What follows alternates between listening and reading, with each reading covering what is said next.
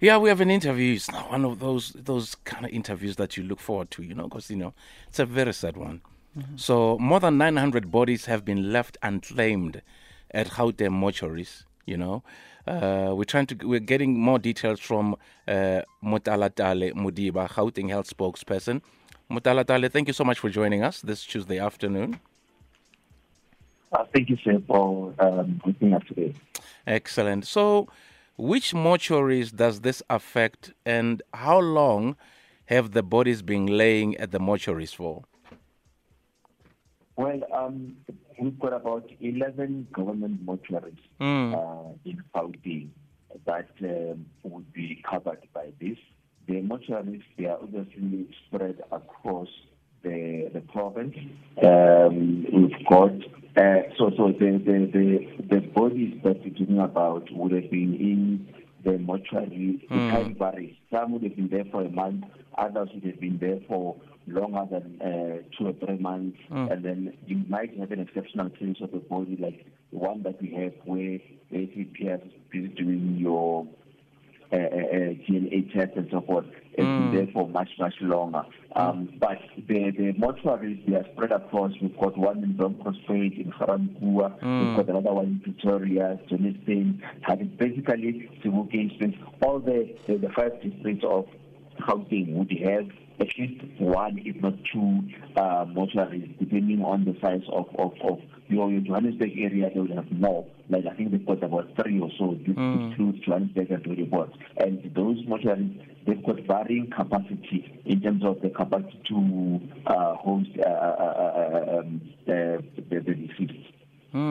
Are these numbers an increase or a decrease in comparison to other years? I would say, remember that the population of the province is growing every year, it's not going down. So with the increase in the population, you're likely going to have an increase in more people demising. The number seems more, but if you look at the relatively in comparison to the size of the population, then you start to realize that, the number is actually keeping up with the increase in the population that we're currently sitting with. I mean, if you look at the number that we've released now, of course, we talk about over 900, but the reality is that this week, if we were to go back, the number might be a little bit lower, given that as people hear the call, they come to identify the voice of the loved one. The number is always fluctuating depending on what is being said to the situation. But if you look at the metros, your Johannesburg, your Tshwane, your Ekurhuleni, you will see that the mortuaries there have got more numbers. Maybe it's because of their location and by virtue of those municipalities being home to more people, and therefore it makes sense that you see that in the States there would be more deceased people in those numbers. But also the other factor that contributes to this is that if Motalatale, for some reason, gets into, let's say, I pass on and I'm somewhere in Johannesburg, but my address is not known, my identity is not yet established, I will be taken as a person who is from Johannesburg, but for all we know, I might actually be a person who is from Hammanskraal. But because I demise in Johannesburg, until they can locate my actual address to say I'm from Hammanskraal, they will allocate me to Johannesburg. So you might have those people like that, but I get allocated because of the place where they would have demised, and they get allocated there until the time that they are either can be identified, and therefore then they will then be properly allocated to where they actually coming from in terms of area of residence. Radio 2000, 7 minutes to 4, chatting to Motalatale Modiba, Gauteng Health spokesperson, chatting about, this story about 900 bodies have been left unclaimed at Gauteng mortuary. So, Motalatale, how long does the department wait until a body is considered a pauper?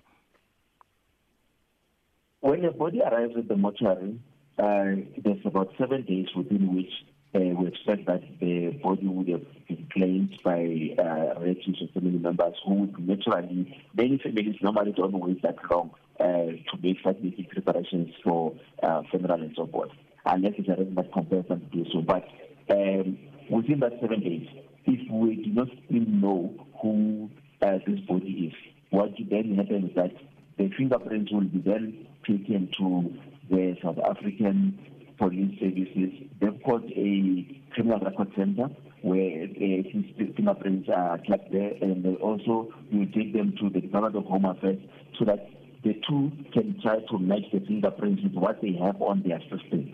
If that process then does not succeed, it then means that the chance of identifying that person becomes, of not identifying that becomes higher, unless maybe a family member or someone shows up who can then be able to prove by virtue of producing their own identity and the identity of the person who is demised. But then after that process, you still then have a 30-day period where the law says within 30 days, if you've tried everything, you still cannot track or trace or identify the body, then you are allowed to then apply for a purpose burial.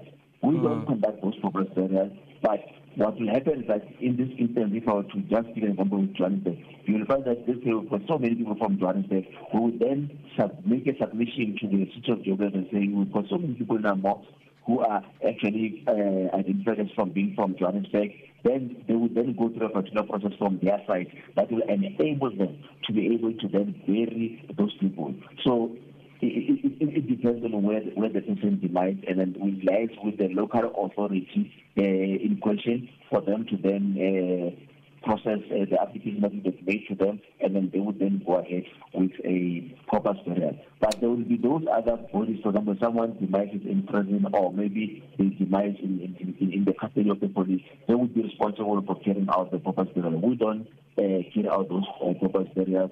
It's the respective units that then would be able to carry out those, but there's a process of applying. So within 30 days, it just things that don't happen in that way, that within 30 days, because while you apply, it's not automatic that the application will immediately on the other side be processed like that, because they also have to go through their own processes to first identify when I'm going to do this and where I'm going to do it and so forth. But the process goes like that normally. Motalatale, thank you so much for chatting to us.